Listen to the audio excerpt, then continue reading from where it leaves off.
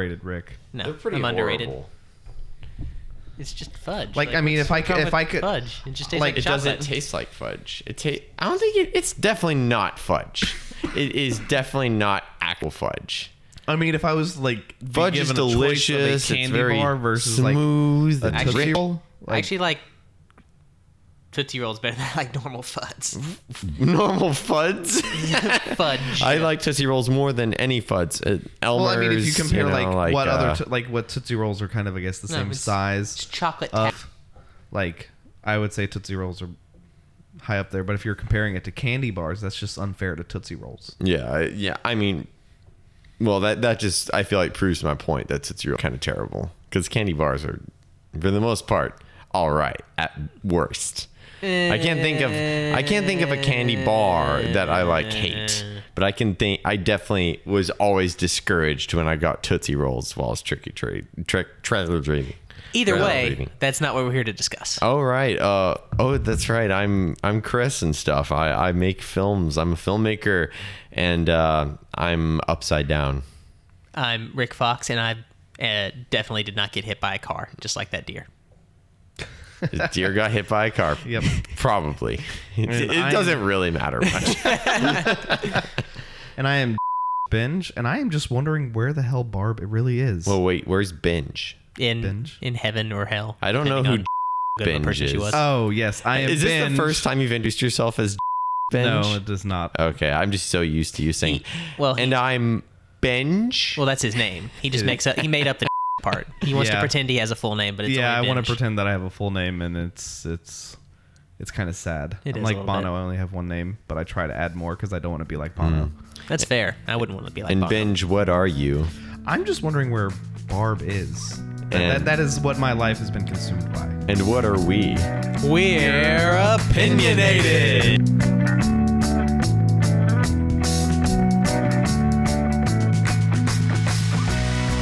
Woo, yay. All right, and we're talking Stranger Things. Episodes 5 and 6. Yes, that's right. We just watched episode 5. And I'm not going to lie, this is probably my least favorite episode. Really? I mean, it's not awful, but I do feel like there's some low moments. Low, not as in like quiet, but as in like, I feel like they could have been way better. Compared to the rest of the show, particularly, like, I've enjoyed every episode a little more than this one. Really?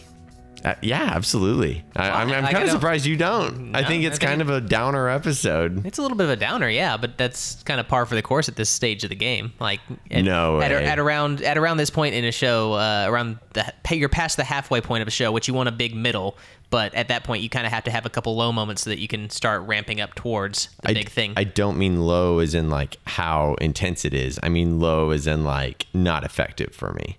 Like I just found. Okay, give us some examples. Okay, well, my first example I have is Mike's jump to conclusion about the upside down, based on Elle saying upside down. He seems to like describe what sounds like a very workable like idea of where Mike is, which through the context of the show makes a ton of sense, but through the context of what he's actually experienced and understands seems to be a bit of a jump. A really It just big jump.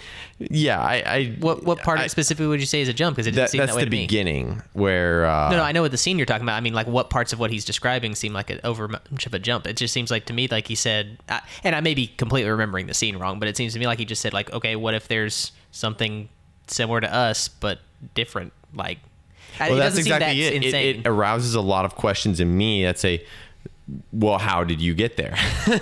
all he has to go off of is two moments. One where Elle flips the board game upside down and puts the wizard on it. And that's really the only visual clue there that provides it as an upside down. She never says it's upside down or anything. She just says Will is hiding. And then later she says upside down. Will then goes from just those 2 points straight to Will's in another dimension.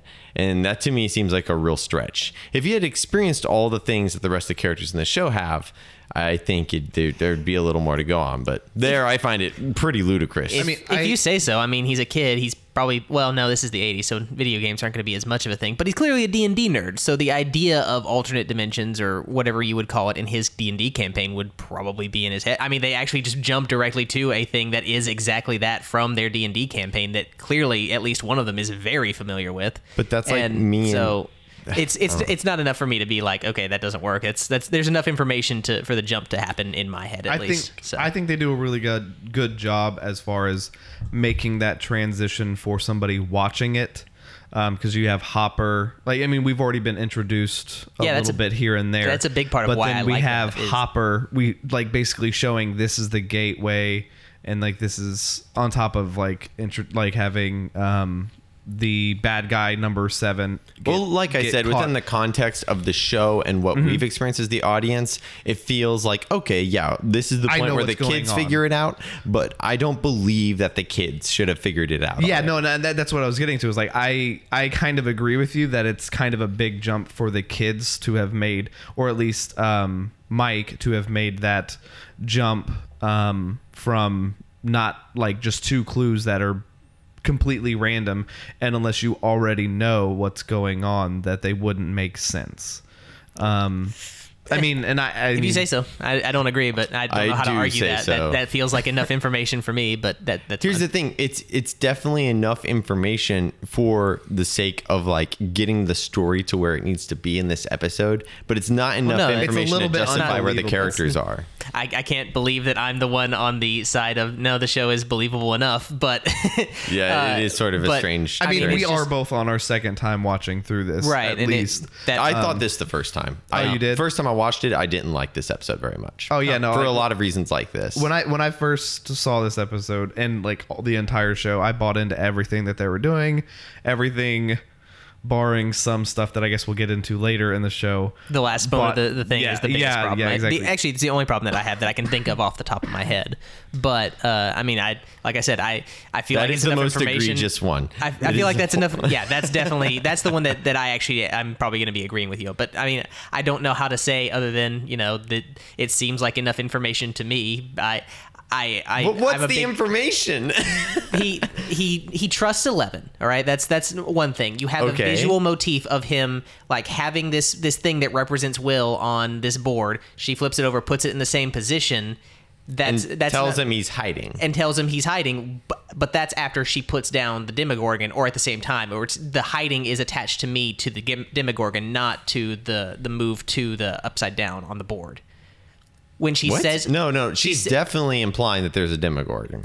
No, that's not what I'm saying, Chris. What I'm saying is that she's attaching the hiding to the Demogorgon. He's not hiding in that other world. He is hiding from the Demogorgon. At least that's what I took as what was going on. Well, she kind of means, but yeah, and in that scene, that's what we are initially supposed to read. But we are also supposed to, I think, read that he is somewhere else, and that's why she didn't put him on the board with the Demogorgon by itself. She had to flip it upside down. That's what I said. No, you said it's only attached to him hiding from the Demogorgon. No, the word hiding is attached to the Demogorgon. It's not he's hiding in this other world with the Demogorgon. He is in this other world and he is hiding from the Demogorgon. They're two very separate pieces of information in my head, the way that it's portrayed in that scene. But the idea was she was trying to communicate both things still. Yes, Chris.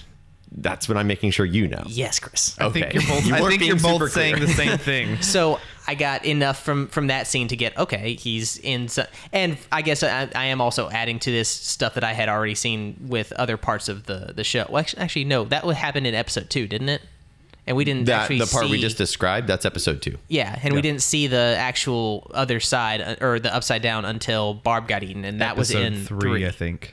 Yeah, and yeah. But between that and her trying to explain, no, Will is here when he's clearly not here, that's enough for me. I can see a kid making that jump and then looking to her, and if they didn't have 11 around at that point and he was just making that jump in had nothing to confirm that or nothing to go along with that would be one thing. But because she's there and she can kind of confirm that's good enough for me. I think the pieces exist, but I think there needed to be more. I think that there's an insubstantial number of elements, and he just sort of like remembers everything suddenly, mentions it very briefly, like, remember the game board? And everyone's like, yeah, all right, 100%. Like, totally get it, totally on board.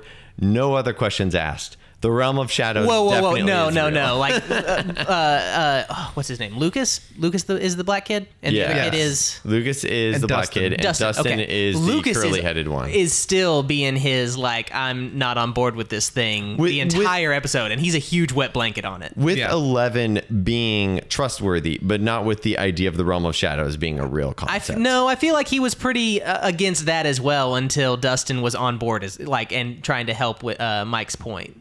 Like, I feel like he was I given legit some don't remember serious. that part. No, I agree with Rick. I think Lucas is kind of designed throughout the show, at least is somewhat going to be the wet blanket and kind of Oh, yeah, definitely. I'm not poo-poo arguing things that. until like it's obvious. Right. Like after they speak to the teacher, then like he buys in completely. Well, I would As back well. up and say I don't consider him the wet blanket. I just consider him like He's a the very The voice of Yes, the skeptic. He's the skeptic, but particularly to 11. He's not the skeptic in every situation, period. He's the skeptic with everything that's... He does like hold back on just about everything. Like, he doesn't want to go go look for Will. He doesn't want to, he's consistently like saying, No, no, that's we not shouldn't do true. that. It's because that's not of true. information. Dustin didn't want to go look for Will in the first episode. No, Locust was the one that he had They- to convince over the radio. He had to be like, no, he He could have didn't even cast convince such... him. Yes, he did. He just had to say, "Let's go look for Will." No. Remember how Will was self-sacrificial? Shouldn't we do the same thing? He's like, "Yes, you are right. Will was like that. Let's be like that for him." But there's like a he didn't serious not conversation believe before that. there. What do you mean? I mean, he's constantly the one who's holding everyone back. He's constantly the one that's saying, Like, like, no, we shouldn't do that. specifically. This is a situation. There was a for long that conversation. scene. The scene where did Lucas say, "Let's not go look for Will" in the first entire episode? time. He said, that's dumb. We're not going to find him. Like, there's no reason to do that until Mike was like, look, he did this thing. We should support him and try to find him. Like, he had to be convinced in that exact scene. I don't Well, I think- remember him I think- ever being a naysayer in the first episode. In I- fact, when he they was. get there and it starts to rain, the other one is the one that says, "Let's turn back," and Lucas says, "Don't be a baby. Yeah, We're 'cause- here to No, find once he's Will." on board, Yeah, he's- once he's on board, he's on board. He is with the plan.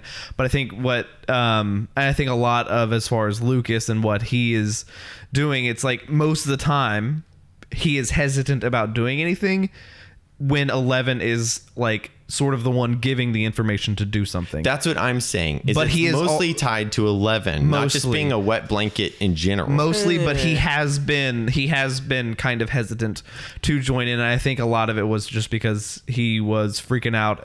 His parents were probably freaking out, and so you're supposed to get that reaction from Lucas. Right. It seems opposed- to me that if Dustin is going to be reluctant, it's going to be because of something like he's hungry or something more immediate like that. But with Lucas, it just seems like every single time he opens his mouth, it's something negative and something like, okay, we shouldn't do this. Okay, 11 is dumb now. Okay, like it's getting to a point where it's frustrating to me, and I don't like the character anymore. See, that's where, and this is something where the second time watching it through, the first time watching it, I felt that way. But this second time, I'm noticing those moments where he is the one who's on board. And the moments where he seems to be a wet blanket seem very realistic because they are tied to 11. And they are tied to the fact that from his perspective, he's seeing a lot of inconsistencies that the other two, for whatever reason, aren't seeing. And it may not be that necessarily like Dustin's not seeing them. But Mike is just like trusting 11. He spends more time with her. It's justifiable. And Dustin, sorry. I'm not saying that it's not realistic. That's a different thing. I think he is a well-written character. It's just that because we as the audience have a lot more perspective than he does, we're seeing that he's incorrect in so many things. And so him constantly being on about don't trust 11, blah, blah, blah, it gets annoying because we know that's not accurate. Like, there's no reason to be that way except that you can't see it. Like, Well, at the end of this episode sort of turns that on its head because 11 directly sabotages their goals. Yes. She has a good reason to. Right, I mean, exactly, we would and that's- assume, and but that's what I'm saying. but he's also right. She is sabotaging like I said, their attempts. it does make sense from his perspective, but as an audience member who has more perspective than he does, he's becoming annoying to me because I have more perspective and I know that he's consistently been wrong throughout most of the show. And even here, he's kind of wrong. He just doesn't understand how he's wrong. I mean, it's sort of semantics on what you mean by wrong, because he's 100% he is correct that she is trying to sabotage them, but the reason she's doing it is a very, very good one. They have no business doing what they're doing. Like, this is a dumb idea. If this was the real world, they would all get killed and eaten at best. I mean, yeah, probably. So, and that's sort of my point, is that I'm much more on Eleven's side, and I understand where she's coming from, but Lucas is making assumptions based on his perception that are in actuality not founded, not well founded, and it's annoying to me at this point. He just becomes, I think, to me, he's very, like, I agree with Rick. I did not enjoy watching his character for the most part through the first time, and it's coming back again in this one.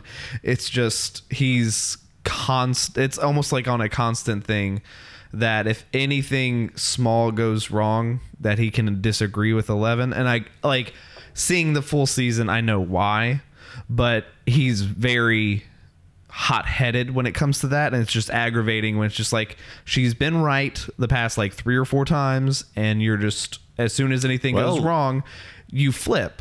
Well, which I mean, if you look at the third episode when they find Will's fake body, I think it's fourth. I feel like that was fourth. No. Was it third? the third okay. episode. Yeah, it's the third episode. Sorry, my bad. Continue. I mean, that would have been a great opportunity for Lucas to have played that wet blanket role, but instead he sort of plays Well, he a lot did. more. No, he didn't. Mike played the wet blanket and ran away. Well, yes, that also happened, but as soon Lucas as- actually came to Eleven's defense and said, "Mike, come on, don't be like that." That's not coming to 11's defense. That's him not wanting his friend to, like, freak out on him. Well, no, he did come to 11's defense and saying, like, "Hey, Mike, you need to calm down." Like, He's because responding You mean when Mike and is was yelling at 11? yelling and Okay, screaming gotcha. at 11. Yeah, I see what exactly. you're saying. I misunderstood what you meant by coming to defense. But I think, the reason why that scene happened that way is because it was much stronger between the two of them than if they had Lucas flip on 11. It wouldn't have been. And Yeah, even and, then- and that's a emotionally pulled. storytelling That's a thing. storytelling. But Yeah. it also does help flesh out Lucas as a character. It makes him less. Yes, it does. He's not just a wet blanket character who's moping all the time. He does have these moments of levity, which happen at crucial moments. Levity. Well, maybe levity is not the right word. He doesn't feel so, like, One note. heavy in one note and down all the time. You say so. I'm not do. getting it. Like, because I mean, immediately after that, like, once 11 does the radio trick for him, you know, he's right back to it of, like, you're listening to her again. Like, why are we doing this? Why are you paying attention to that radio thing? Like, probably heard some baby on the radio or tapped into someone else's, you know, baby monitor. Like, it seems like that's all he does, and he does at this point to me seem very one note. And maybe if I was coming through this the second time with more knowledge of what his character is like, or something like that, I would see more nuance. But because this is the first time through, I have to go off of what seems to be the high level stuff that's going on. And for me, the high level stuff of him is just, I don't believe 11. I don't believe 11. Blah, blah, blah. I don't believe 11. I mean, that is sort of his role in the story, is he's sort of the one that tries to keep the group, you know, more earthbound. But you do that by basically, like, going against 11, since she's the supernatural force in a lot of ways. But either way, I mean, I feel like we've talked about this quite enough. Going forward, we get to the song during the funeral, which, as sad as the funeral is, the song is the jam. Oh my gosh. What was the song? I don't remember the the song. fucking soundtrack. Oh. Now, I don't know how to hum it. I legit don't remember it at all. I just thought it was really awesome. Cool. I mean, I'll like the soundtrack to this entire show, I think, is awesome. I think we mentioned, like, right in the opening, when Hopper has broken into military base. We all commented on, like, wow, like, this is very 80s, but it is awesome. Like, it definitely works, and it pulls you into the show and into that time frame.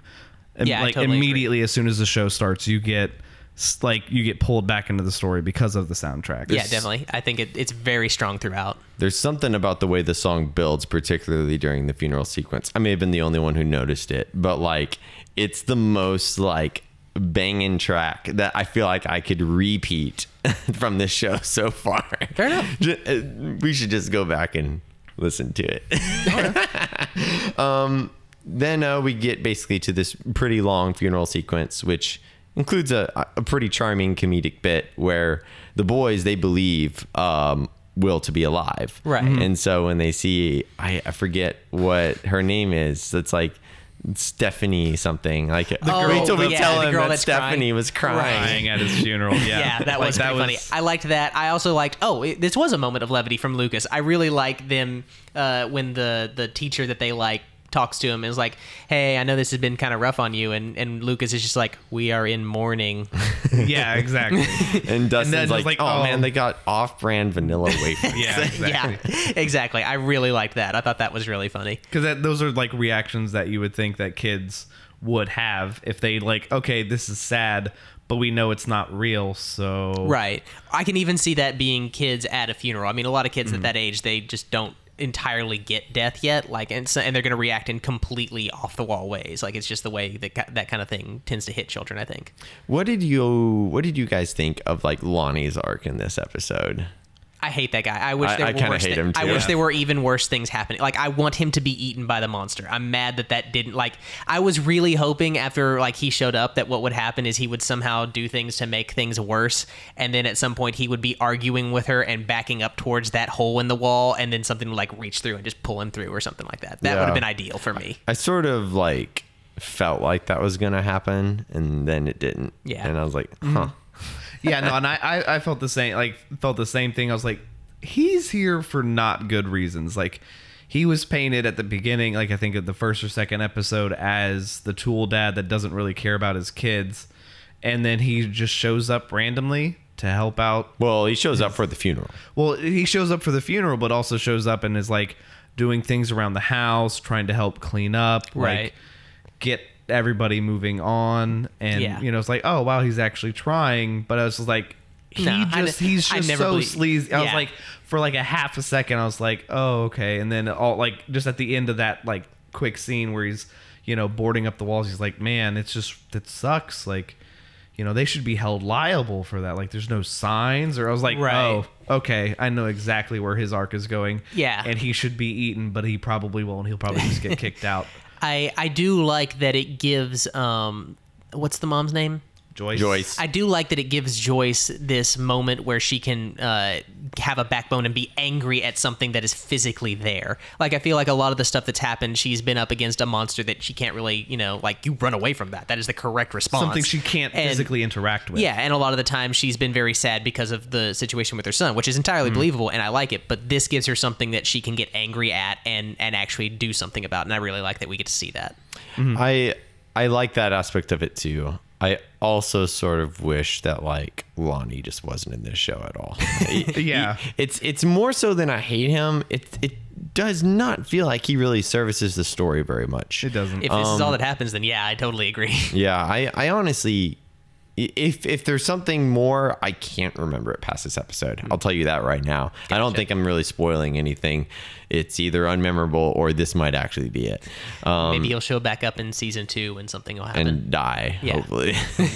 Having said that, I like that he's a major asshole. Probably the show's biggest asshole. But he's also not he's also not like a cartoonish asshole. Right. You know what I mean? Like, he's acting basically in this episode. The character is acting in front of all these people, pretending to care when his real objective is money. Right. And I think that actually makes it more effective. And one of the strengths of the show is that no one here really is like, you know, this, I'm not sure what the word is for it would be, but in true Chris fashion, they're not like, you know, these fake representations of these stock characters. They're not all flat. Yeah. They're much more like cartoons are. Yeah. And not cartoons, the genre, but they're actually drawn images. Yeah. I mean, to be honest, like with him, he's the closest I feel to being that way at this point. Yeah, he is the closest. But there's a moment in the middle of this episode where I feel like, I can't tell if it's because there's something off about him or if it's I'm not comfortable with the fact that he sounds relatively reasonable, and I'm expecting to consider him an asshole going forward. You know what I mean? Which point is there a specific point you're talking about? Or? Well, basically the points Benj brought up where he's helping around the house, he's pointing out that he's, angry at this company that, they didn't even like put up a sign. They don't care that someone died there. Right. It's moments it's like, that might be how someone would actually, respond that's to the a scenario. reasonable I could see that. Yeah. I think I would agree more with you if there wasn't that scene between him and his kid there. I'm sorry to ask again. Jonathan. But yeah, if there wasn't that scene between him and Jonathan, I think I would agree with you more. But that much more paints him suddenly again as, this guy is a jerk. He is not here for good, and Jonathan is the only one who's seeing through that at the moment. Yeah. At that moment, though, the first time I watched it, I started to wonder if maybe Jonathan just has like whatever the opposite of rose-colored glasses would be when it comes to him. And I mean, for good reason, he left the family. Right. But also, if someone's in that position and they really do want to help, it's justifiable from a narrative perspective that they could withhold bitterness even if the other person is trying to be good. And I'm seeing it through this lens of, I feel like I'm supposed to always hate the stepdad character who left home, but he seems reasonable. And that makes the turn later more effective for me because it's both a satisfaction of what I expected, but it's also, there's an element of surprise to it because that makes it feel a little more authentic and original and real. I suppose, honestly, I really do think that I would have liked it better if he hadn't had that turn. If he had just been someone who was trying to, like, if it didn't feel like it was about the money, but if he felt like he was genuinely, like, sad that his kid had died and needed to take it out, and that's the way that he saw an opportunity to take out that anger, I'd like that a lot better. Because I don't disagree with that. I feel like so often the stepdad is just painted as this horrible monster. Like, if there's a step-parent or a parent that's estranged, it feels like in fiction one of them has to be a monster. And I would like it better if we could have had a moment where we go, okay, these two people just didn't work together. Like, it's not that he doesn't care about his kids. It's just it didn't work. Exactly. I think that would work better. And you could have even painted him as a jerk in the early episodes, but I think that would have made it more interesting to have him later turn out to not be entirely a jerk. Maybe he's with some girl that he shouldn't be with that's too young for him or something, but or maybe still. he's trying to mend fences or something like exactly. that. Exactly. I think that would be more interesting personally. I actually completely agree. That sounds like a major improvement. Because as it is now, like, the cartoonish example, like he feels too, and I'd say stock as in he's being pulled from a pool. Right. But it feels like stock as in like most generic possible way to play a character in this dynamic. Right. And I don't like it. Actually, And I think go ahead. I think a lot of why he is in the show right now is to kind of give the audience a connection as far as up until this point, Jonathan has been somewhat hostile to his mom about how she's acting and how she's handling everything because he doesn't know what's really going on. He has no idea that there's a monster. And then all of a sudden, and like towards the end of the last episode, him and Nancy make that realization like, oh, there is a monster and we have to do something about it. They make that realization, and this is the first time he's confronted with somebody calling his mom crazy now that he knows what's going on. And I think that's really strong of him after he's been like yelling at her and freaking out, basically saying is like, no, I'm burying my brother this Friday. It'd be awesome if you could make it, instead of just freaking out and unwinding at the house and just going completely nuts. Yeah. And now he's defending her to his father, saying no, she's not crazy. And I think like that's a really strong like change in reaction to even just show us like he is flipped 180 than he like from where he was even the last episode, because I think the last episode he freaked out on her in like in the square saying like, well, I'm burying Jonathan this Friday, it'd be awesome if you could make it. And like just to go from like that 180, I almost feel like really strong. I feel like almost another part of the reason is just the practical of someone had to arrange this funeral, and it doesn't at this point in the story feel like either Jonathan or Joyce would have done that. So or would have had time to do that, really. Exactly, and so it may be that. I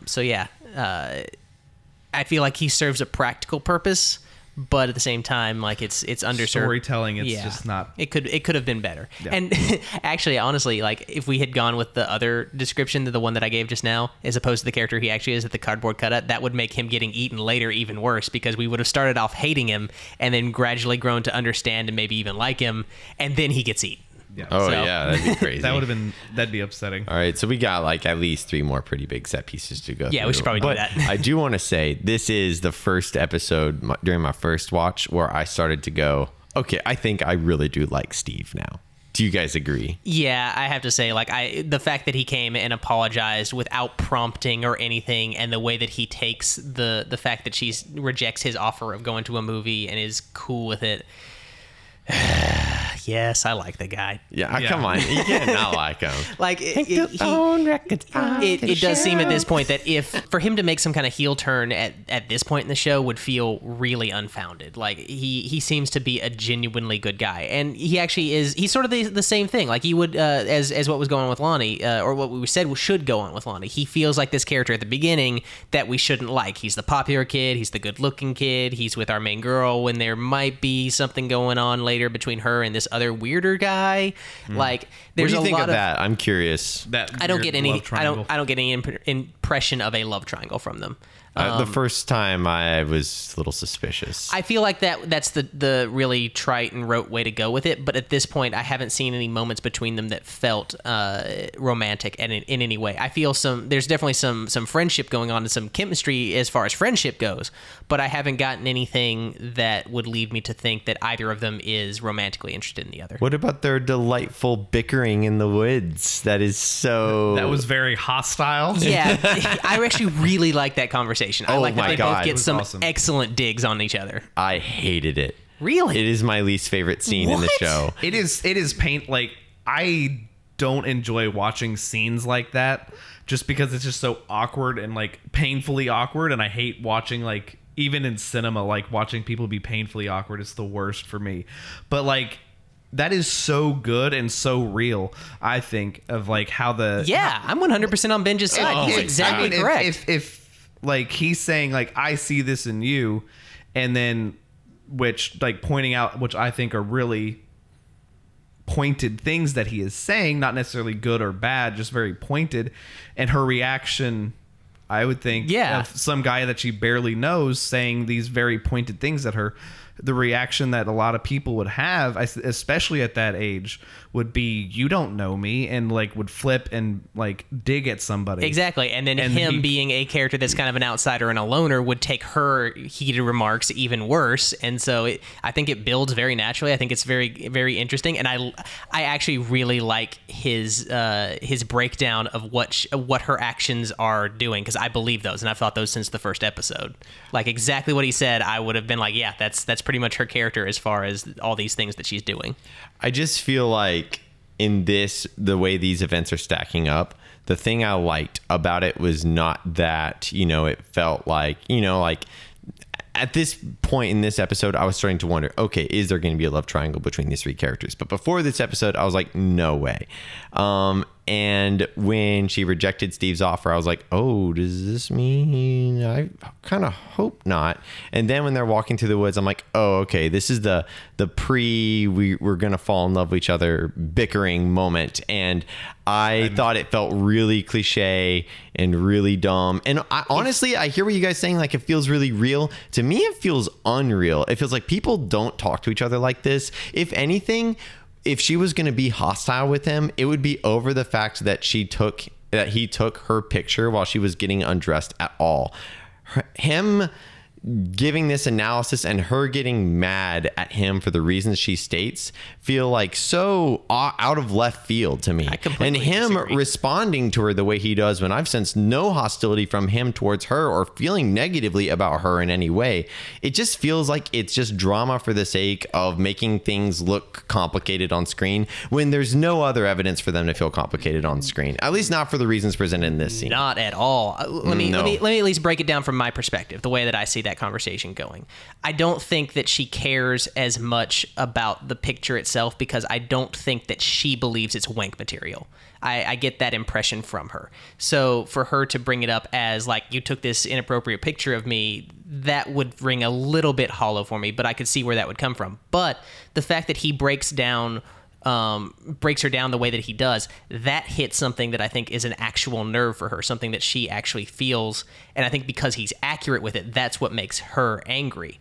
And then her coming back at him feels to him as the same way that everyone else is looking at him. When he thought that she was seeing him for who he was, the way that she talks to him about the way that he is hits things really accurately on him as well. And so that to me felt natural because of that. If it had gone down the way that I'm hearing what you're saying, and I think if I was seeing this as the beginning of a love triangle, I would feel differently. But because I'm not seeing that, because I'm just seeing these two as being potential friends, it's coming across very differently to me. So, well, I don't know. For me, no matter how it turns out, I hate this scene. I can't stand it. It just feels really fake, and it does not feel honest and endearing from these characters to me. That is insane to me. I 100% agree. This has felt one of the most real and most realistic scenes that I've seen. Like, I don't know where you're coming from with that. Oh, it's so bad. It's amazing. It's really good. It's very well written.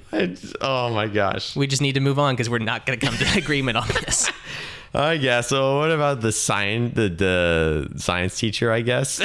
Oh, I love it. I like his explanation. I like where he takes it. Like, I like that he jumps to, I don't know why you don't like these things. There's nothing wrong with them. Here's the thing. I really like the character of the science teacher.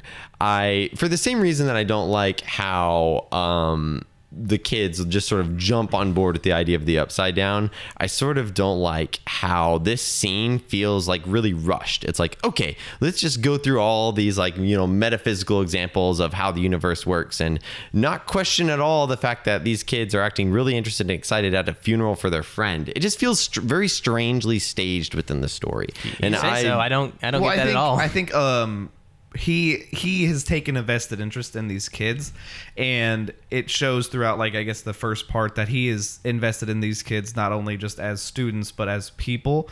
And so I don't disagree with any of that. Yeah, but he is what I see is that he is trying, like, they show interest in something, and it's something that, like, him telling them about this, the upside down and other dimensions, is a way for him to get their mind off of what has happened.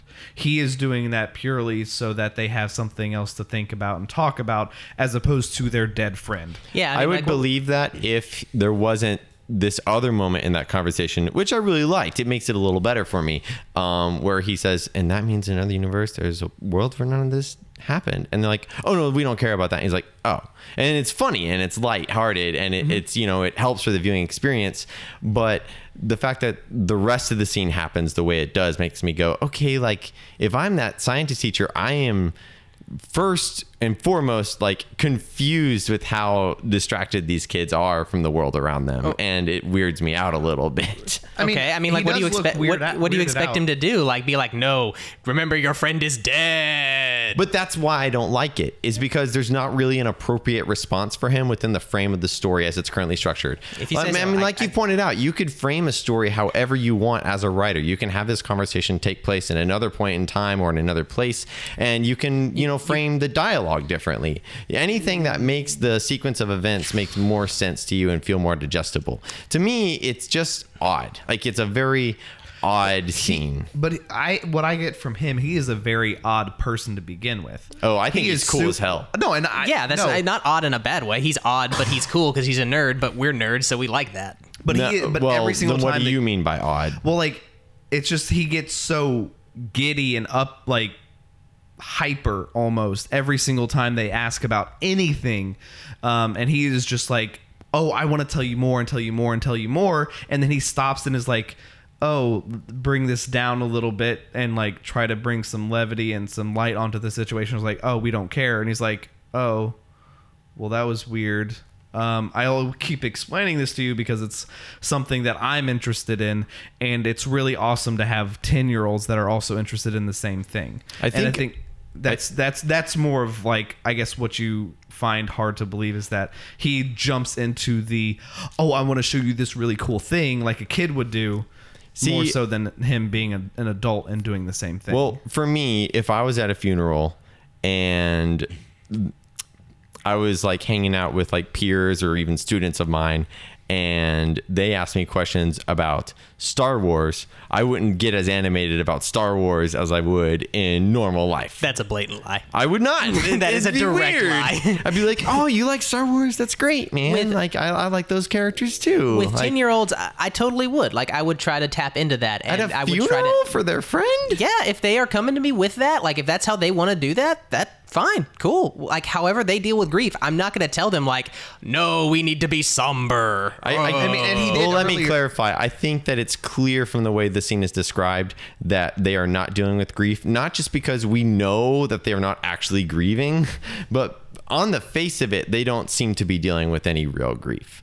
But also, but here, like, do you just to move expect it them to just along, end the conversation and go to their parents like, hey, your kids aren't grieving? That's weird. I already covered that argument, which is that you can frame it however you want. And as presented, he can't respond in a way that's appropriate to me. But just to get it moving along, I think my big problem with the scene is really the end, how they start talking about, you know, the need for a gate and this great amount of power and energy. And it just feels like it's sort of like the opening scene to me, where it just feels a little too convenient to be jumping into this like whole, all right, it's definitely like the realm of shadows or whatever they call it, and I don't know, it's not very believable. That's all to me. accurate science stuff that you're talking about right now, though. The realm of science, or the realm of shadows. No, not that part, but that's just kind of a thing that they attach it to. Gateway, but the gateway, the multiple universes thing that he brings up, like all that is, and even the examples that he gives of trying to explain how it works, that's all standard examples of how that, like, that makes perfect sense to me and is very believable because that is how most people try to describe that thing or that concept when it's brought up to them. There's something about like the specific language that was used that just felt like too convenient in the scene to me. Well, it's and I because found he's it kind talking of to cheesy. children. He can't go into the. It's not because it was like too juvenile or something. I honestly can't even really describe it adequately unless I rewatch the whole scene and like break it down why, I guess. And even then I may not be able to convince any of you because of the same reason that I didn't like the walk in the forest scene, but it just felt very awkward. The whole scene felt very awkward except for like the two moments of levity, which is really Lucas's bit in the beginning and then the bit where he thinks he's helping them grieve and he realizes he's not. I mean, I disagree, but okay, let's move on.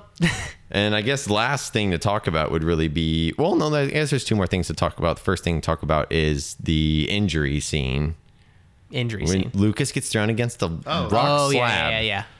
all the build up for that, including like the flashbacks to. Oh, I love those 11, flashbacks. Like finding the monster and all that stuff is just so like that gives you the real sense like they are in deep trouble if they keep going where they're going. Like we already have that, but it gives you more of like information of what has happened to her and why she is so scared. It's really effective. I love the way that scene looks when she's like walking on the watery surface, but it's all pitch black, and she's walking towards that really guy cool. who's talking. That is gorgeous imagery, and it is so effective. I love that. That part alone would make me love this episode. Oh man, that is definitely, I think, one of the major high points that this episode offers. And I really love how it not only like those scenes, but how it juxtaposes with what's happening in reality.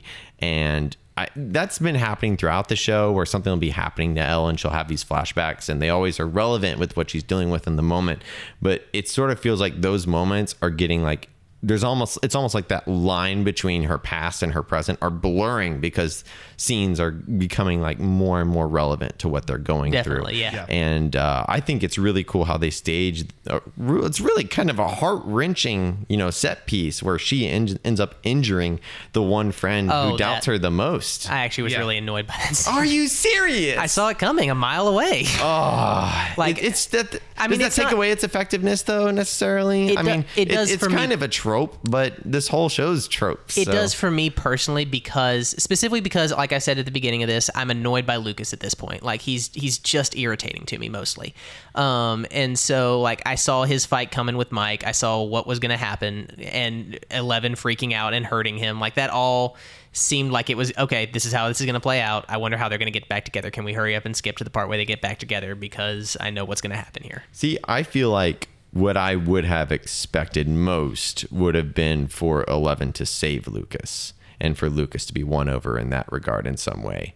Really? Like not in that scene particularly, okay. but in general for Arc, like the person who doubts her most, like he gives her trust because she has to go above and beyond to earn it, or he sees the value in her because it saves him. It would be nice for him to see the value in her at some point in the show. And that's sort of what I expected to happen. But the fact that she ends up digging her own grave, it sort of feels predictable in some ways, but it was not the most predictable thing to happen. And I thought it was really satisfying, especially since just the dynamics of the characters and how they play out on screen, I really enjoy. I would say, I don't disagree with what you say, except for it being the most predictable thing. To me, it was the most predictable thing, but all the dynamics work. They're all functional.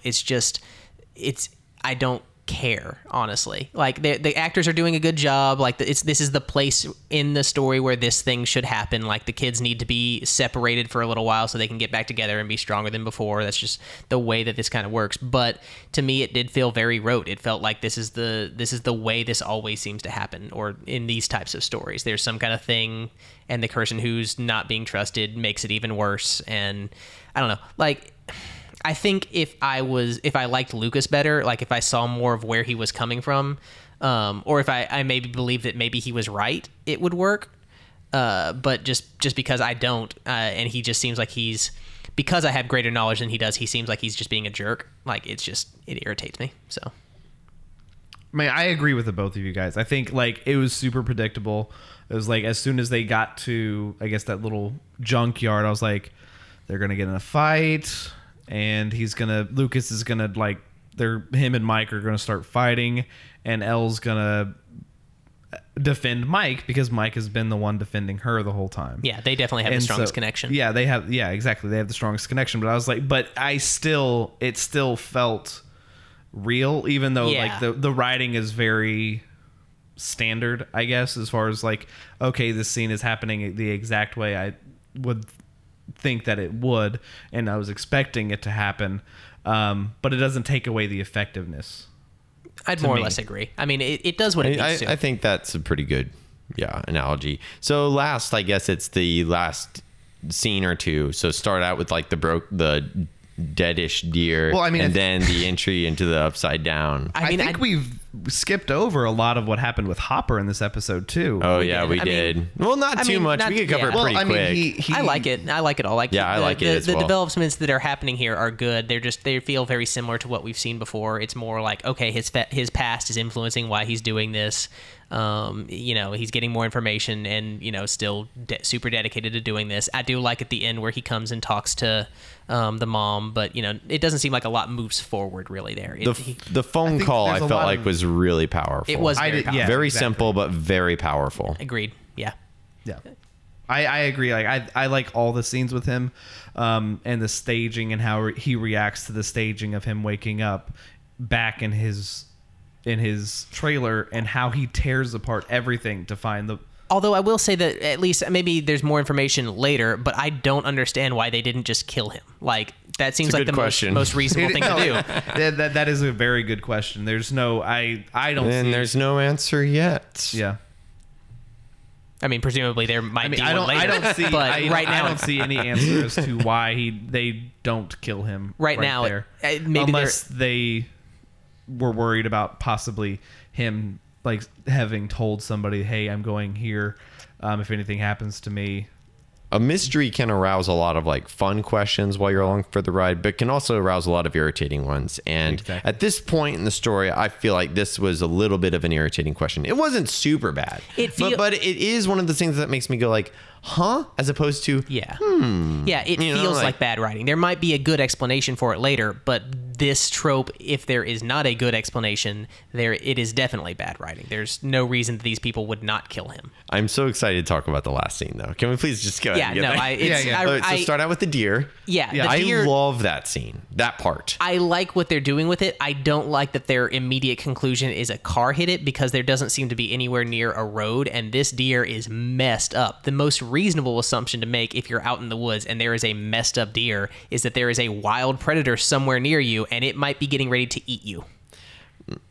There's so little I can say to that. I would say I don't give a shit if we can't see the road, because there could be like a dirt road nearby that just doesn't look like a heavy trafficked road. And I think, like a driveway when you're out in the boonies that goes on for forever. Yeah, or and to do the damage to this car that is, or damage to this deer that's done, you need to be not driving the speed you would go along a driveway. Oh, that's you need not to be true. doing a lot more. That's not true at all. Cars are 2 tons. Okay. They can do a lot of damage going kind of slow if you're standing still. Okay. As a deer would. I don't know how fast you go up driveways then. I'm not a car scientist, but my understanding is you don't even have to be going more than like 30 miles an hour to do that type of damage to an animal or a living person. The biggest problem for me is that this deer does not look to be in the shape to walk even an inch. Like, this deer is, to my mind, what I'm seeing here, this is a deer where it's where it fell. Like, whatever happened to it, this is where it happened, and whatever did this is definitely still nearby. That's the immediate thought that I saw on seeing this. I was sure the Demogorgon thing was going to pop out of nowhere and attack them, if not an actual wild animal. That was also a possibility in my mind. They are sure, whatever. It doesn't bother me at all whether that would be an appropriate or an inappropriate response, because it's such a small piece of what's happening. You know what I mean? Like, the fact that a car hit it is not the big deal. How it got injured is not the big deal, even with later information we're going to get. It's not. What is the big deal to you? The big deal to me is how it sets up the scene, and it sets up this tense moment where it's a callback to earlier with how Jonathan was going to kill this rabbit as a kid, and he didn't want to, and he cried for a week. And here is a situation where they have pity on an animal, and he has to take life again to save it in a lot of ways. And I just found, even though that's a really tangential little sub story, I found it very effective, and it led to the Demogorgon taking it, obviously. I mean, I guess for me, like, it might, if it plays into something that happens with him later, I will agree. But right now, and it may just be that I'm not the most empathetic person. I've gone hunting. I've killed animals. It does not bother me. Like, it's not a thing that I get emotional about. And honestly, I don't really understand why some people do. I mean that on I get it on a logical level. I just don't feel it on an emotional level. And that's clear that's what they're trying to evoke here with this character, and they're trying to make him look like a good guy because of it. And that's fine. It works all right for that. It's just, to me, all that emotional stuff is distraction, so that when we get the jump scare of it getting pulled away, we're like, oh God, what's going on? It's not a really defining character moment. I don't think the defining character moment is the fact that, oh, he is sensitive and anything like that. It's like, no, like when he was 6, his dad made him go out and kill a rabbit, and he didn't want to, and like it really did affect him on a very strong emotional level. And like, she's like, oh, okay, well, I'll do it. It's like, no, I'm older now. Like, just showing that he has had growth and that he is willing to do what it takes. I would agree if he actually shot it, but I don't think does. Like, he kind of just sits there and hesitates for a long time, and then the jump scare happens.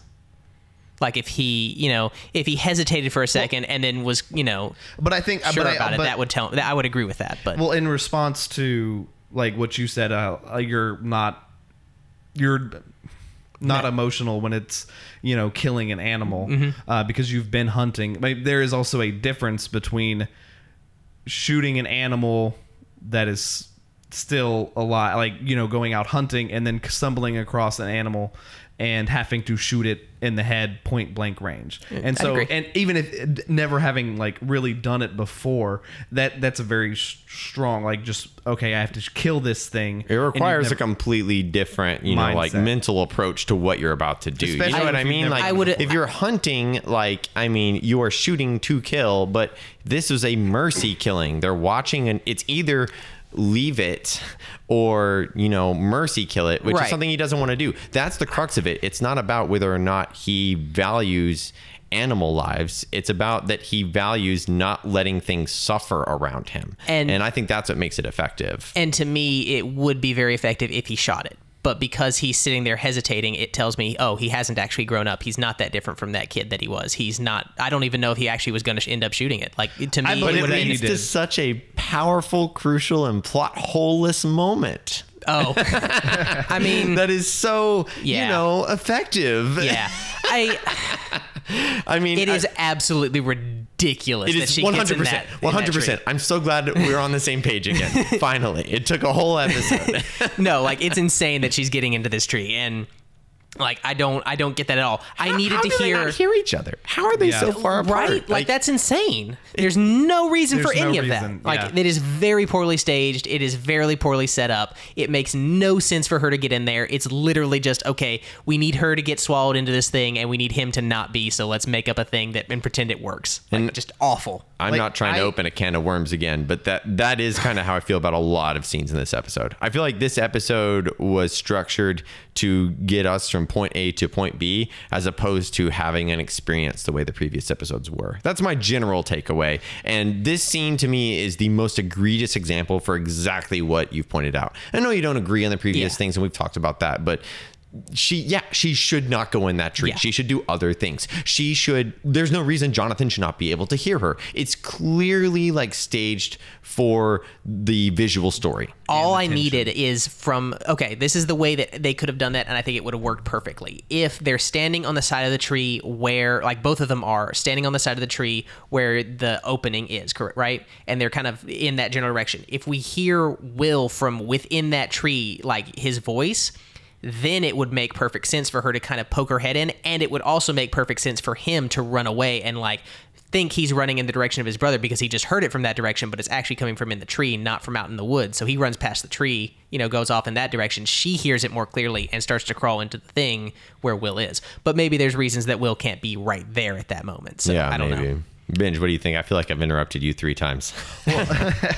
Well, I think it works, but it is so just like, oh my goodness, you're making, like, of all the things that they've done in this show up to this point, they have done them very well.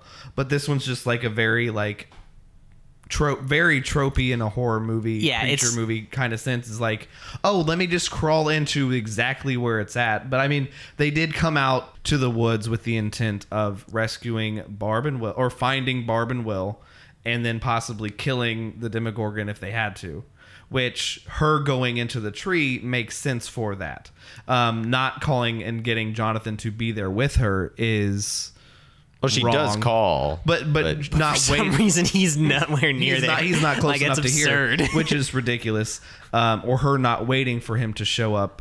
And then on top of that, if you're going to go into the tree, this thing that is obviously not normal, why would you leave your backpack and the baseball bat? Didn't even think about that. She left her weapon. She left her weapon. Did she not? Yeah, she didn't have the gun either. Well, It's dangerous to go alone. Exactly. that's it. You never split the party. Yeah, Apparently Nancy doesn't know that. You never split the party. I wouldn't, as a guy, go into something that gross and sticky and clearly wet and like just looks Really? like moist, And wet meat in there hanging. And I can't imagine that a girl like her specifically, like, there's definitely girls that wouldn't be bothered by that kind of thing, but she does not seem to be that type to me. Well, Nancy's pretty tough. I'm not saying she's not tough. I'm saying saying that it she is sarcastically a little right. bit. I mean- Exactly. I just want to be very clear. I'm not saying that she's not tough. I'm not saying that it is impossible that she would do it. You know I who just would need have a done it? stronger motivation for it to happen. Barb would have done it. Yeah. Barb's tough. Barb isn't Barb's like the a other. No, chance. actually, I feel like Barb would have like looked at it and then immediately like poured Purell on her hands and watched him and be like, "No, this is stupid. She I'm would have leaving." just left. Exactly. This is the dumbest thing I've ever seen. I'm Anyway, leaving. we've gone really long, so have. we should Let's go probably back go to to the the- next go to the next- episode. yeah. Yeah.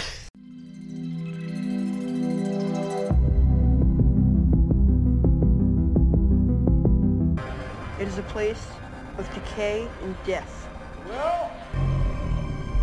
How much further? I don't know. These only tell direction, not distance. Do you think she's acting weird? You're asking if the weirdo is acting weird.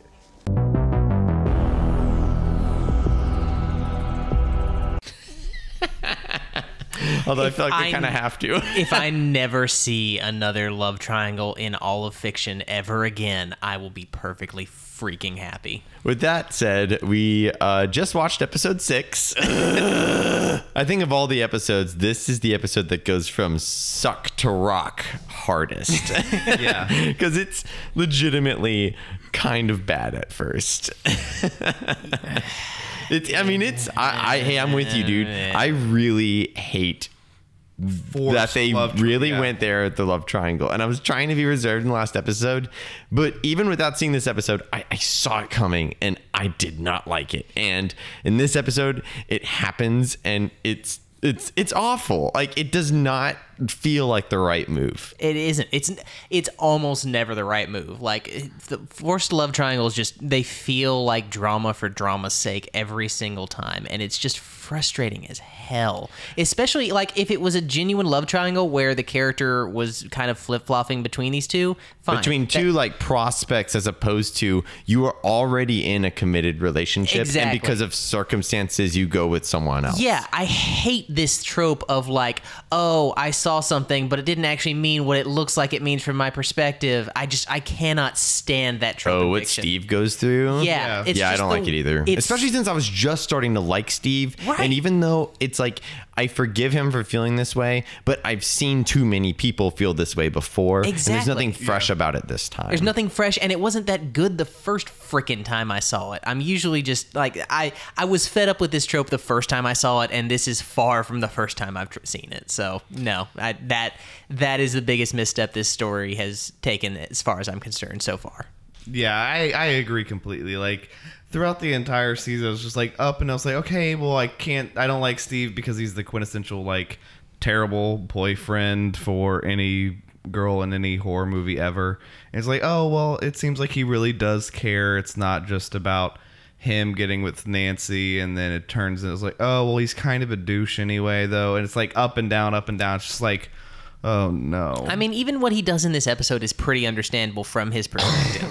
It's just, I'm not faulting Steve the character at this point. I'm faulting the writers who wrote this trope into the story. It just makes me frustrated because, like, I don't find the drama compelling because of that. And it's like, it's an easy trap to fall into because I feel like as writers, your biggest, goal is to find conflict, and this has a negative context, but your goal is to kind of exploit that conflict as best as you can. Absolutely. In a way that's as fresh as possible and in a way that's compelling to see how things turn out.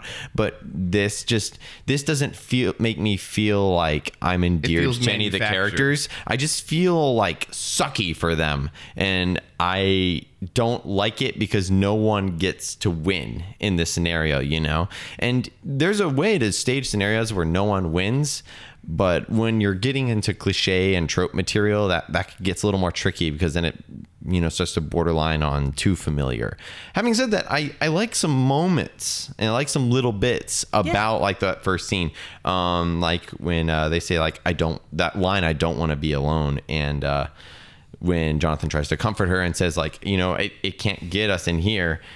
And she responds, "We don't know that." Like those are very real things for them to say with what has happened. The second one I like a lot. The first one I don't like just because it's more of this stupid love triangle bull crap. Like I didn't get that from that line, but I get it from like them getting in bed together and holding hands. But honestly, like if I went through that same day, I wouldn't want to be alone, like sexual tension or no. I just don't want to be by myself. Yeah. You know what I mean? And then I like the setup of that where he like gets the sleeping bag out of it and like out of the closet or whatever, and then lays it down on the ground. Yeah. Like that shows that he's not that's not his goal. If he had stayed there, I would have been perfectly fine. There's no part of the love triangle, like anything that is attached to the love triangle is going to be tainted for me as far as enjoyment. with you in high school, if a girl said, "Hey, I don't want to be alone tonight. Would you please," as opposed to sleeping in a sleeping bag on my floor, or climbing Again, no, like, okay. I don't think anyone's faulting Jonathan No, there. If that exactly. happened in high school, I would get into the bed, and that's about the point where I would wake up and realize that this was a dream. But no, like, I'm not faulting the characters. I'm really not faulting either of the characters. Again, this is on the writers to me. This is bad love triangle material, and it's just a huge misstep in my mind. I don't care anytime a love triangle shows up. Like, it is the quickest way for me to just completely shut down. In counterpoint, I feel like Dustin had a great episode. Oh man. Oh yeah, I Dustin love is Dustin. he's the real MVP. Seriously, like, he has a awesome episode. Like, everything he does in this episode is amazing. I love Dustin after this episode. Oh man, just the fact, I mean, just almost every single thing he says is the next best thing that's happened in this episode. And it's awesome. I love Dustin as, like, if I met Dustin in real life, like in high school, I would want to be his best friend more than probably anyone else. You know what I mean? Like, he Yeah. just seems Well, he has like such the an- coolest and most endearing of the kid characters at this point. He has the most accurate picture of all of his friends right now. Like, he understands exactly why they're in the conflict that they are. He sees the entire thing perfectly, and he is able to step outside of himself and say, like, look, you two are best friends. You need to make this up because it's shitty that you two are not being friends right now. Do you even remember what happened on the Bloodstone Path? We all got separated, and then we were all killed by ogres, and it was stupid. Yeah, exactly. Like, he Yeah. just... I like it when there's a character who can point to the situation and be like, hey, this is why you're being dumb, and hey, you, this is why you're being dumb. Stop it. Because that's where I am as the audience. And yeah, it felt so good to see that, especially coming from him, because he's just been mostly the dopey character. To have him suddenly pull out this moment and just be the heart of the team is just awesome. You're all acting like goblins with an intelligence score of zero. And then things got really weird. Yeah. That's why, I mean, the fact that he ties this all to this Dungeons and Dragons campaign that they're playing and means those statements sincerely, not as comedic bits, is what makes them both amazing character moments and great comedic bits. Right, yeah. Yeah, like normally whenever there's a character that points out things that the audience is thinking, like, it always, to me, it seems fake. Like As an far as, audience like, surrogate, is that what you mean? exactly, like, it seems fake or it seems kind of forced, but with his character it seems like real and like something that he, like, not only that character but a person in that situation would do. And I enjoy, like, the realness of that character, Yeah. as opposed to sometimes when there's a character like that they're kind of bland and don't really have anything else other than they're supposed to be the voice for the audience. Right, yeah, I agree. I also feel like 11 had a pretty strong episode. Yeah. Like, all of her moments I feel like are really great, even though she doesn't really have like a high point until the end. Okay. Which is great. But Yeah. but The everything highest More else. like Mike had a high point. Am I right? Oh, get it? Yeah. It's a very tall place. It's a cliff. And he's flying. Yes. But no, like, yeah, I'd mostly agree. There's a lot of endearing moments to her because she's so pitiful for a lot of this episode, but at the same time, she is also badass, and it's very strange to see someone who is pitiful also be super badass. But it works really well for her. Well, the pitiful moments, like they're framed and shot and acted in a way that's just so harrowing to watch. Like, it's one thing to just see her covered in dirt wake up in the middle of the forest. It's another thing to see her look at her own reflection in the water. Then she sort of tears off half of her costume, being that terrible wig, and then looks at herself for who she really is. And you could see that she's legitimately, like, angry with herself. And I mean, I gotta throw out some kudos to Millie Bobby Brown. Like, she is a phenomenal actress. She is killing it. That is the most adorable name I've ever heard in my life. That is her name, right? Yeah, Millie Bobby yeah. Brown. Yeah, that Oh is my her gosh, name. that's actually her name, Millie Bobby Brown. I think so. That's wonderful.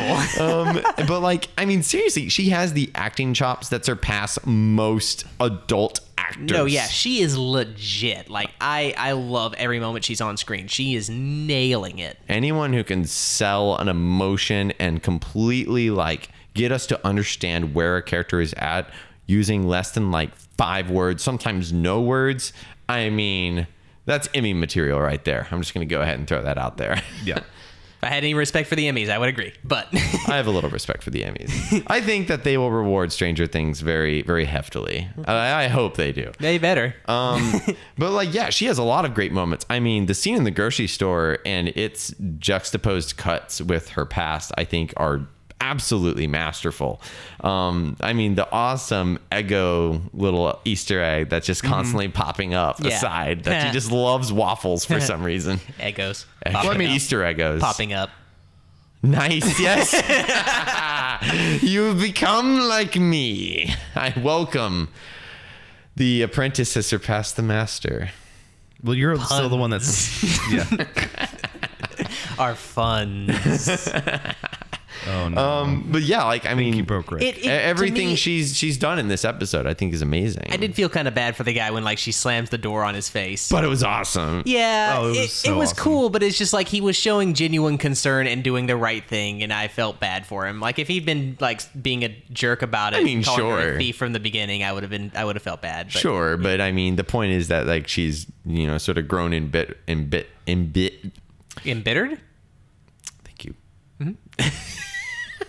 She's grown Yes, embittered to. that is the word. Wow, what the embittered, embittered. You okay? Embittered. Do you smell toast? I did embittered. Is your arm numb? That's a hard word to bench. Can you say it? Embittered. Shut up. Binge, speak. Binge, shut up. Story of my life. I don't like what you said. To prevent us from getting too far ahead, if we could bring it back to Jonathan and Nancy, I thought another cool moment was them purchasing weapons at the store. Yeah, It's that was surpassed by a hilarious. horrible moment, but I really like the moment of them in the store. It's sort of low key. It feels like the setup to like an older, like, high school 80s monster action movie. movie, Yeah. Or an 80s horror movie where with teens where they're having to go, track down Gear the killer up. or the monster. It feels like kind of classic in Right. a way. Mhm. I'm reminded of like Lost Boys a little bit, and I like it. I liked it a lot. I did wonder in the moment like where they were getting the money to pay for all this, but I mean maybe they have jobs on the side. or Well, something like that. Jonathan, we know Jonathan does work. Like it shows that he is. Yeah, but I mean at That's the same why time, he wasn't like home. he also like I get the and this isn't something that's been said in the show, but I get the impression he and his mom do not make a ton of money, so I would think that would mostly be going. They towards have gone groceries out of and that their kind way to thing. say that, like, he says in the first episode, I thought we could use the extra cash when he Yeah. picks up an extra shift. Having said that, I feel like I mean, it's a super nitpicky It's a thing. very nitpicky thing, but I think it's cool that they actually say they're going monster hunting too. Yeah. Because if they were like squirrels, I would have been like, yeah, okay. Yeah. I've heard that joke before. I mean, but the to be fact fair, they just I've heard we're monster hunting monsters. I've heard monster hunting before as the answer in this situation, but I like it here. Like it's a fun trope. It's pretty charming. I would have accepted squirrels just as easily, honestly. But then it's followed up by a pretty. was- I didn't like this next scene at all, really. I mean, I don't like it because it's again attached to the love triangle, but I was surprised to see who won this fight. Like that was that was Jonathan? very, yeah. I was not expecting that. That If the opposite have happened, I would be a lot more animated about it. Yeah, I mean, I think it'd be I pretty think- horrible. I think they made the correct moves here as far as the story, but again, love triangles are dumb. And I Like don't if they're them. gonna do it, you think this is the way to do it? Yeah, mostly. I really don't like that Steve goes full Full You a-hole. blame your whole family, and your presumably dead little brother. Like I he doesn't agree. believe that. But to me, the show's trying to get us more sympathetic to Steve. And yes, like I want him to be mad if this is how the situation is going to play out. He should be angry, and I want him to unleash that in some way. But this is a step too far. This makes it really hard for me to come back in any capacity. See, I'm not there with you on that. I'm much more hard on him about the spray paint. Like that's the much bigger deal to me. I completely It's also understand. awful. I completely understand him say like if I found out that my wife was cheating on me with some guy, especially a guy that I didn't like or respect at all, I would go full force, unleash every like horrible thing I could think to say to that person. Like I get that completely. But him And this is my impression. I don't know that this is true or if it's ever collaborated, but I'm getting the impression like that he went back into that car, told shit friends what happened, and they encouraged this whole spray painting thing on their own. I doubt it was ever his idea. He doesn't seem that into it when it's happening. He just seems to be sitting there watching it, letting it happen because he's angry about it. Exactly, and I get that completely. Like it is over the line for him to be saying the things that he's saying, but I can't hold that against him in any honesty. I can. I mean, I do horrible hold person. it against I'm him, horrible. but I think a lot of the things that he was saying, both to Nancy and to Jonathan, are things that are mirrored from other characters in the show. Yeah. Throughout like the entire show, like we see the bullies kind of say the same thing to Mike and Dustin and Lucas, but we also see the boyfriend and girlfriend, like his two friends, kind of say the same things about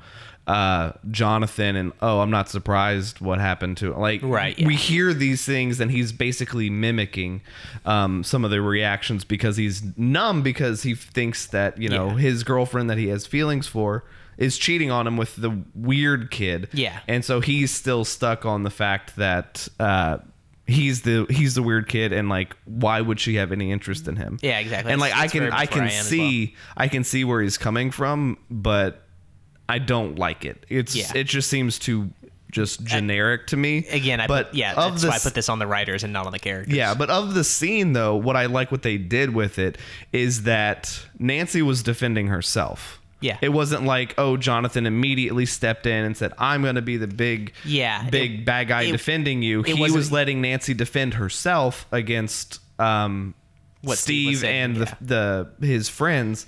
But then Why as soon as that guy had been the one that was getting punched in the face. I know. I hate those two very characters. punchable. Like that face. It is the most punchable face I've ever seen. I want both the boy and the girl to get just the shit wrecked out of them. Just so bad. Yeah, I mean, they're both like...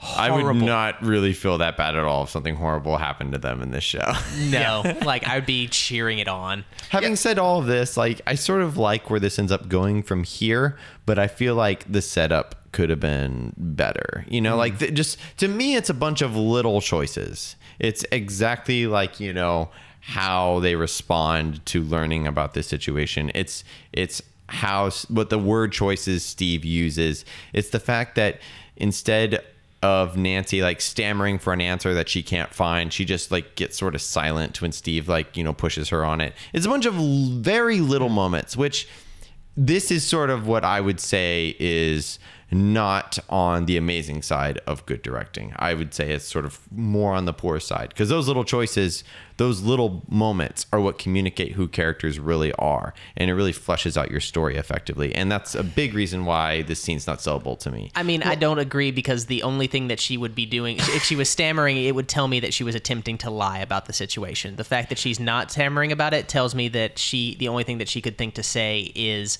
well, there was a monster that we ran into while we were looking for his little brother, and she can't say that because it sounds literally crazy. But here's the thing. She knows that. Yeah, like that's obviously, like that's square one. That's the foundation for this whole thing. But that doesn't mean she can't want to explain it to him, but in the middle of doing so, know that she can't, because it will sound crazy.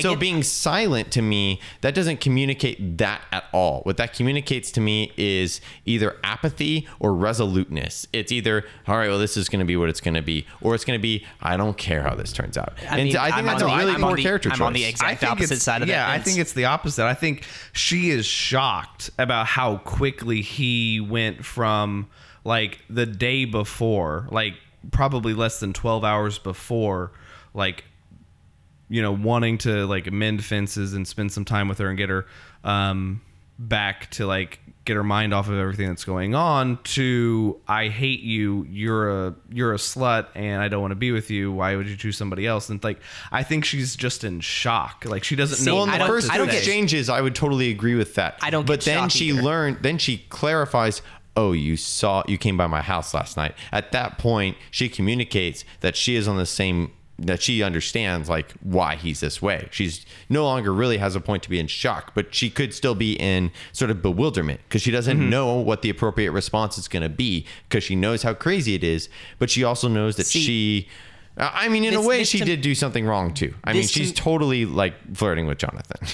Fair. But, so that's also a factor. To me, it's that she's too smart of a character to be stammering this. Like, I see that from a character that's nervous. Everyone stammers. I see that from that type of thing from a character who's nervous or from a character who's uncertain. But Nancy is not that character. She's also not a good liar. She doesn't seem to attempt to be a liar throughout the series. And so what I get from her being silent is that she's already jumped to the conclusion, okay, there's nothing I can say in this situation that will make it work. There's nothing I can do. Like, stammering would not make it better for me. That would make her character appear weaker to me. To me, it would make her character seem much more realistic and endearing, because I feel like that's what anyone would do. Smart or no, anxious or no, liar or no, because she's not really any of those things. I don't agree. So, I mean, that's where we are for a lot of things. Yeah. So just to move on then, the only thing I like about that scene is tall Rick Moranis getting hit. Oh, in the yeah, nose. that was hilarious. That was good. Hey, what's going on here? Oh, my nose. Yeah, that was good. The only other note I have is actually the final scene. So before that, is there anything you guys wanted to talk about? I mean, there's some little bits of Topper, but nothing like really super significant. So let's jump. There is the whole thing. Okay, this is one big note for me. I'm really mad at them for the direction choice of when they're talking about 11, when they find her mom, and they're talking about big her, one. That's true. When they're talking about her mom, or they're explaining she had telepathy, and it cuts to her slamming, someone against a wall and all that, like intercutting that with things that we've already seen 11 do. That is 100% unnecessary. Like, that's a heavy-handed, ham-fisted way to do that. Duh, she's talking about 11. Come on. Like, there's no reason not to expect your audience at this stage to be not smart follow enough. that. Exactly. Like, it's just a complete lack of faith in your audience to do it that way. And it really, really bothered me. I hated that moment. That's probably my least favorite moment of the entire series so far. I don't know. I see what you're saying. Direction-wise, not my least favorite moment of the whole thing so far is this beginning love triangle bullcrap. But I see what you're saying. I didn't have nearly as negative a reaction to it. I had a generally positive one, but I also feel like it is a little redundant information-wise. In terms of like plot structure, it's in hindsight, it's like, oh, well, yeah, it's obvious. But in the moment, I'm sort of enraptured by like the emotions and the revelations going through these characters, which, to be also fair, isn't a super huge moment because they've never met 11. Yeah, but it's sort of cool in like I don't know, it sort of bookends like that mystery a little bit, because 11 is much less mysterious after that.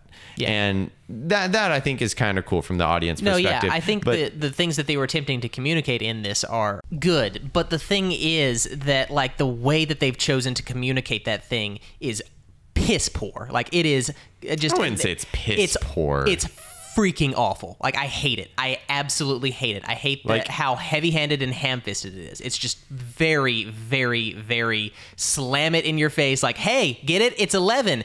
She's talking about 11. Can you tell she's talking about 11? And in a show that has been so freaking subtle and so reliant on its audience to put things together so often in this, it stands out like a sore thumb to me.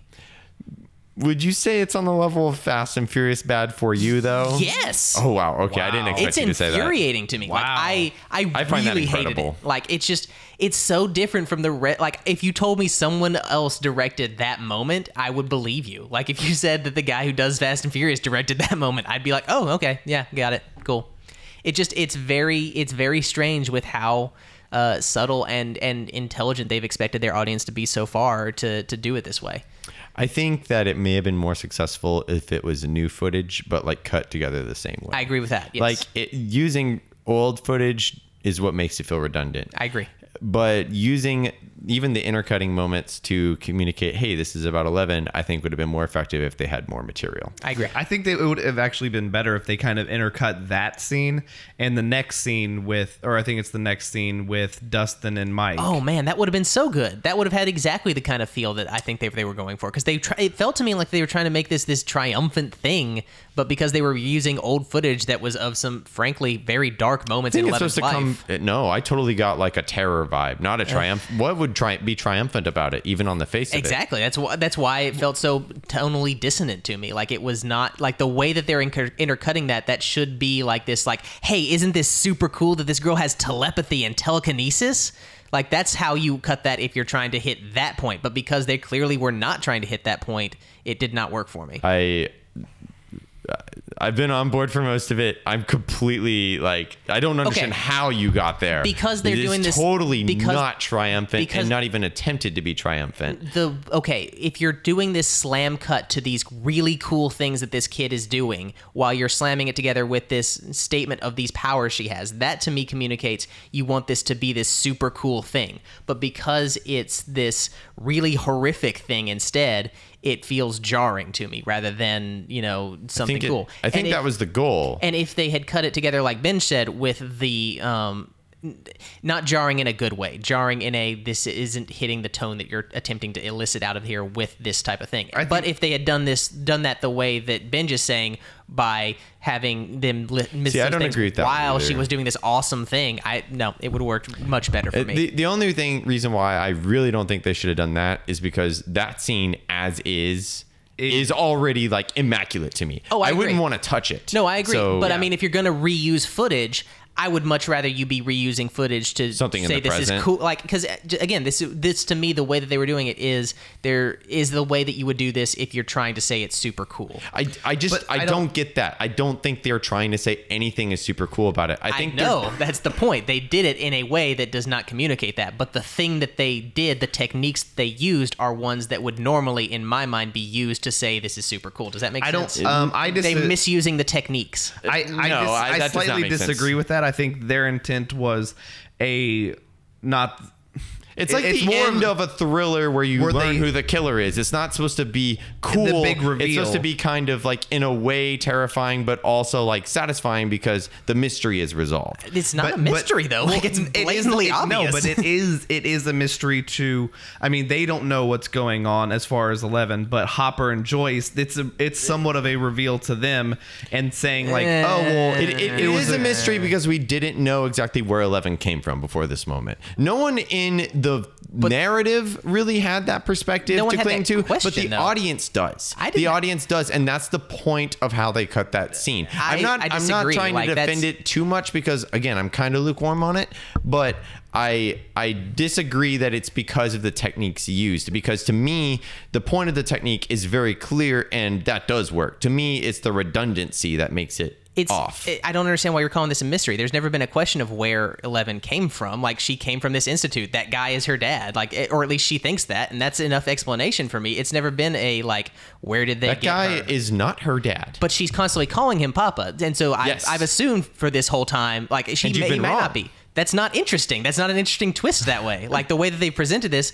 it's not a new twist to me. It's just, okay, that's the guy she calls dad now. Okay, whatever. That's new information, but it's not the answer to a question I've been having this entire series. I mean, it doesn't have to be a question I've had the entire series for it to still be interesting to me. Well, it is a mystery to me because I don't know why 11 was chosen for this. I don't know, is she actually his biological daughter? Those things, they're little mysteries. How did she get they're the little powers? things in Where the did they back of come my from? mind. It's not the focus of the show where she came from, but it's fun. It's like lore development. It's more backstory. It is backstory, but it should not be treated as a reveal, in my opinion. Well, it's more. I can understand that.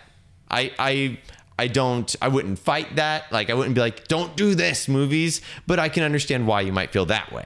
That makes sense to me. It's a reveal to Hopper and Joyce as far as the person that they've been tracking down and that they've been following, or that at least Hopper has been following leads on, is actually the girl and not Will at all. Yeah, it's more of but a reveal for that, for the characters. But us as an audience, it doesn't work. And I agree with you on that. And the cuts are definitely not serving that. Like that, that isn't serving that at all. Because they don't know that has happened. Exactly. It's just a callback saying, hey, this is actually 11. Mm-hmm. But it's a little, like, I agree with you. It is heavy-handed. But I think it works as a reveal for the characters, but not necessarily for us as an audience, because we already know. Hearing the story is and their reactions at that time is just like, oh, okay, well, this is obviously 11 that she's talking about. Right. I'm just dumbfounded this bothers you more than the love triangle.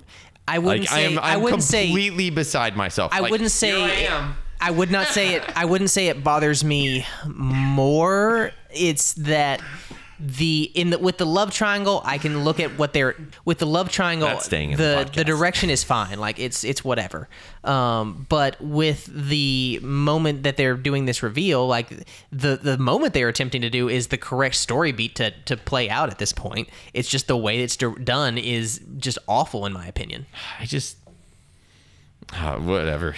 Again, I just it don't may just be understand. the pure heavy-handedness of it, but that just It is irks very me. heavy-handed. This is Again, one I'll of the agree with the things- heavy-handedness, but the technique thing is what weirds me out. But either way, circles. Yeah.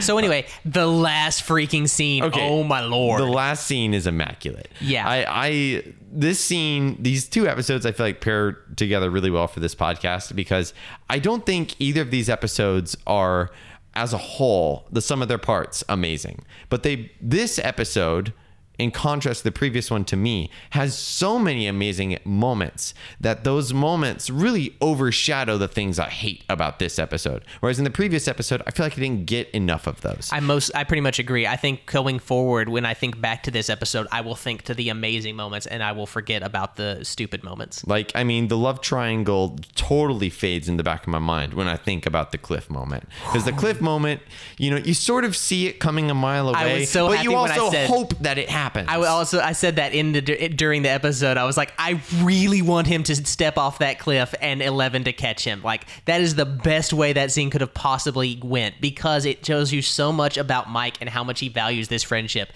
And at the same time, you kind of need him in one piece. And but it would be an awesome moment for 11 to pick him up and pull him back up off the cliff. It's so bookends. It bookends so well the conversation he had just had with Dustin, where Dustin's like, "Listen, man, I get it," and Dustin's being very realistic and calm about it. He's like, "Lucas is your best friend, and I just want you guys to continue to stay friends." And he's like, "But you're my best friend too," and you can sort of read Mike's acting as like, man, well, yeah, like you're right, but I don't want you to feel like you're not valued. And like, that's a great scene for him. I don't think that was his objective. I think he Man. just really values Dustin, but it really bookends that conversation very well. I also just want to point out how much I love that Dustin was putting himself in that position of, look, I get it. I'm the new guy here, and I know I'm not quite as good of friends with you. And I love how validated it's clear he feels by the end of that conversation when Mike is like, no, but you're also my best friend. And he's like, oh, yay. Thanks. Yeah. Like, And it's also- so good. It's awesome. I also love that he literally like lets out a war cry and tries to defend Mike with that stick. Yeah. And just fails. But it's so endearing that he made such a conscious effort to do so. Against And- the guy with a knife. And Yeah, Mike exactly. has the worst throw. Yeah. It's really. Yep. Mike, come on, Come on. dude. You're not Get a gonna, little You're not closer. gonna hunt a Demogorgon. He's in front of you. He's not flanking you. Do you have an eye problem? Like, can you not see him? What's He has going a on? translucent all eye D&D patch. It players is neither bad practical nor is it necessary. Right, yeah. Yeah, I mean, it's an amazing moment. I freaking love it. It's definitely, actually, that and the grocery store scene might be in my top 5 sequences in this series so far. I'm almost tempted to put the entire first episode in that same category as I mean, well. for me, this moment with 11 when she catches him is number 1 right now. Like, as far as I'm concerned, that's the top. That's the best this show's been so far. Oh man, it's fantastic. And to me, I feel like all the low points are for the most part out of the way. I am kind of fading on some of the stuff that happens a little later. I remember like the end, obviously. Yeah. But I don't know. It's gonna be fun to rewatch and see if I feel the same way still. Yeah, I feel like this is probably one of like the iconic scenes, especially up to this point of this show, is like her like catching Mike, dropping him down, and then just walking up to Oh, them. man, she is so menacing. so intense. Yeah. like In that In fact, she walk, broke his arm. Right? Yeah. Like, Ugh. I would run away from that little girl even if I didn't know she had psychic powers. Like, she is terrifying in that moment. And I'm not gonna lie, the juxtaposition where she touches the Demogorgon and then it cuts back. I mean anytime she's in that weird place, that realm or whatever, it's Yeah, just, that, like, in it's between. amazingly framed. Like the composition is just, there's something so eerie and otherworldly about it every time it happens. How Definitely. everything's perfectly symmetrically like, situated, and it's just really fascinating. Yeah, it's Like, so good. Yeah, it looks like someplace that like you can see her perfectly. It's not like, oh, this is like a shadow place, but like you can see she is perfectly lit, but everything else is black. Yeah, it's very It's like so- Kubrick. Yeah, Almost. Like, exactly. it's just crazy. But even that, I feel like, is not nearly as powerful to me as like just the little moment that follows afterward, where she has this sort of whimper, where she believes she's the monster because she opened the void. And they have that hug, and I have gotten teary-eyed every single time I've watched it. It's just like the most pure like image of representing like what friendship looks like that I've seen in a long time in film or television. And No surprise, Lucas isn't there for it. oh, come on, that's not fair. Well, but he is going out looking He is for doing. the, or he is doing his looking thing. for the He's going to gate. help for Will. Yeah. Yeah. And I really like what's going. This is reminding me of beats that are coming up, and I can't really say more about it because it's great. So Awesome. look forward to not watching it for a while, I guess, till we get back together. Don't do it. Don't do it. Hey, you've done a great job do it, so far, Rick. Rick. We've been very proud of you. Lies. You've been mocking me this entire But- time. No, I am proud of Mocking you. you. I can We be are proud of proud. you and mock you at the same time. I guess that's guy friendship in a nutshell. Yep. All right. Well, I guess that's it for us. All right. Yeah. All right. We're opinionated.